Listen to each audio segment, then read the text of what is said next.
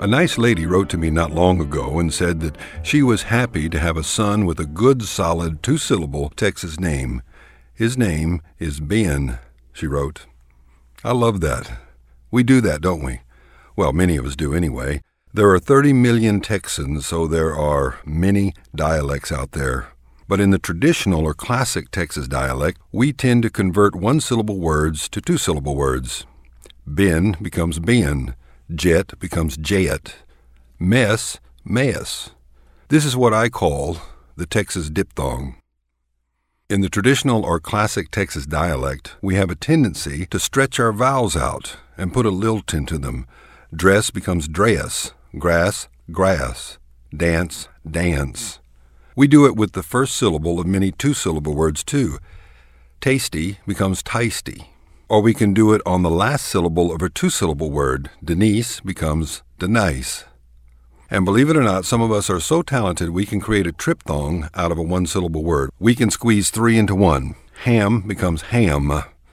This talent has been particularly mastered by televangelists who really like to elongate those vowels with words like hell, which becomes hail. Sounds more frightening that way. When they say it like that, it doesn't differ from the hail that falls from the sky. So not sure whether they are talking about fire or ice. And that is something typical of us Texans. We make no distinction between some sounds that people up north make a big distinction between. We make no distinction between the pen that we write with and the flag pen that we wear on our suits.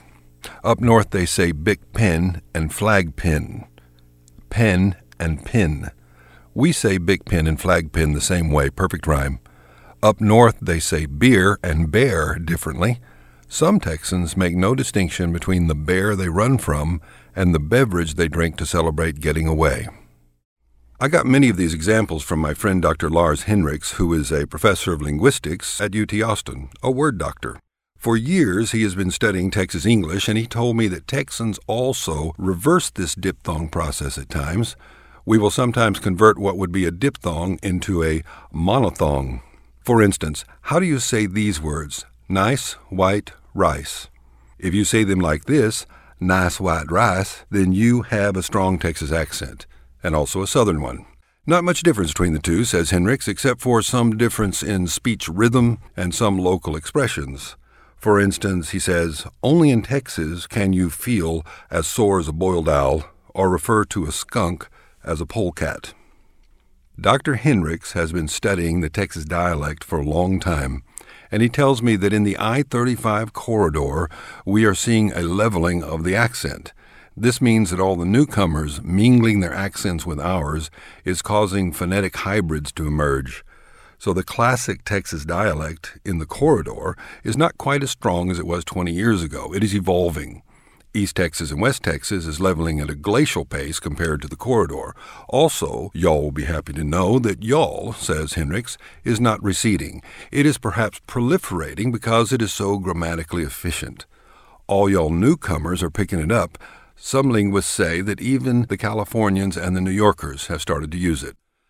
Hollywood has had its struggles with the Texas accent, often hiring dialogue coaches for authenticity. When Michael Caine came to Texas to film Secondhand Lions, he was struggling with the Texas accent, and he said his dialogue coach taught him that Texans let their words lean up against each other. He said that he realized that the British English is clipped, crisp, and precise. Texas English is relaxed, and each word leans into the other and just keeps things going along smoothly. He learned to spread out his vowels and let his consonants lean up against each other. That's it. That's the secret. I won't say he mastered it, but I will say Secondhand Lions was a fine Texas film. So the Texas accent is in no danger of dying out, but I do think we should make an effort to keep it from becoming endangered. Wouldn't want to have to start a foundation for the endangered Texas accent, FEDA. So we can prevent that by all y'all making sure you use y'all a dozen times a day and always be fixing to do something. Get relaxed with your language. Let your words lean up against each other, and make sure you use your Texas diphthong every chance you get.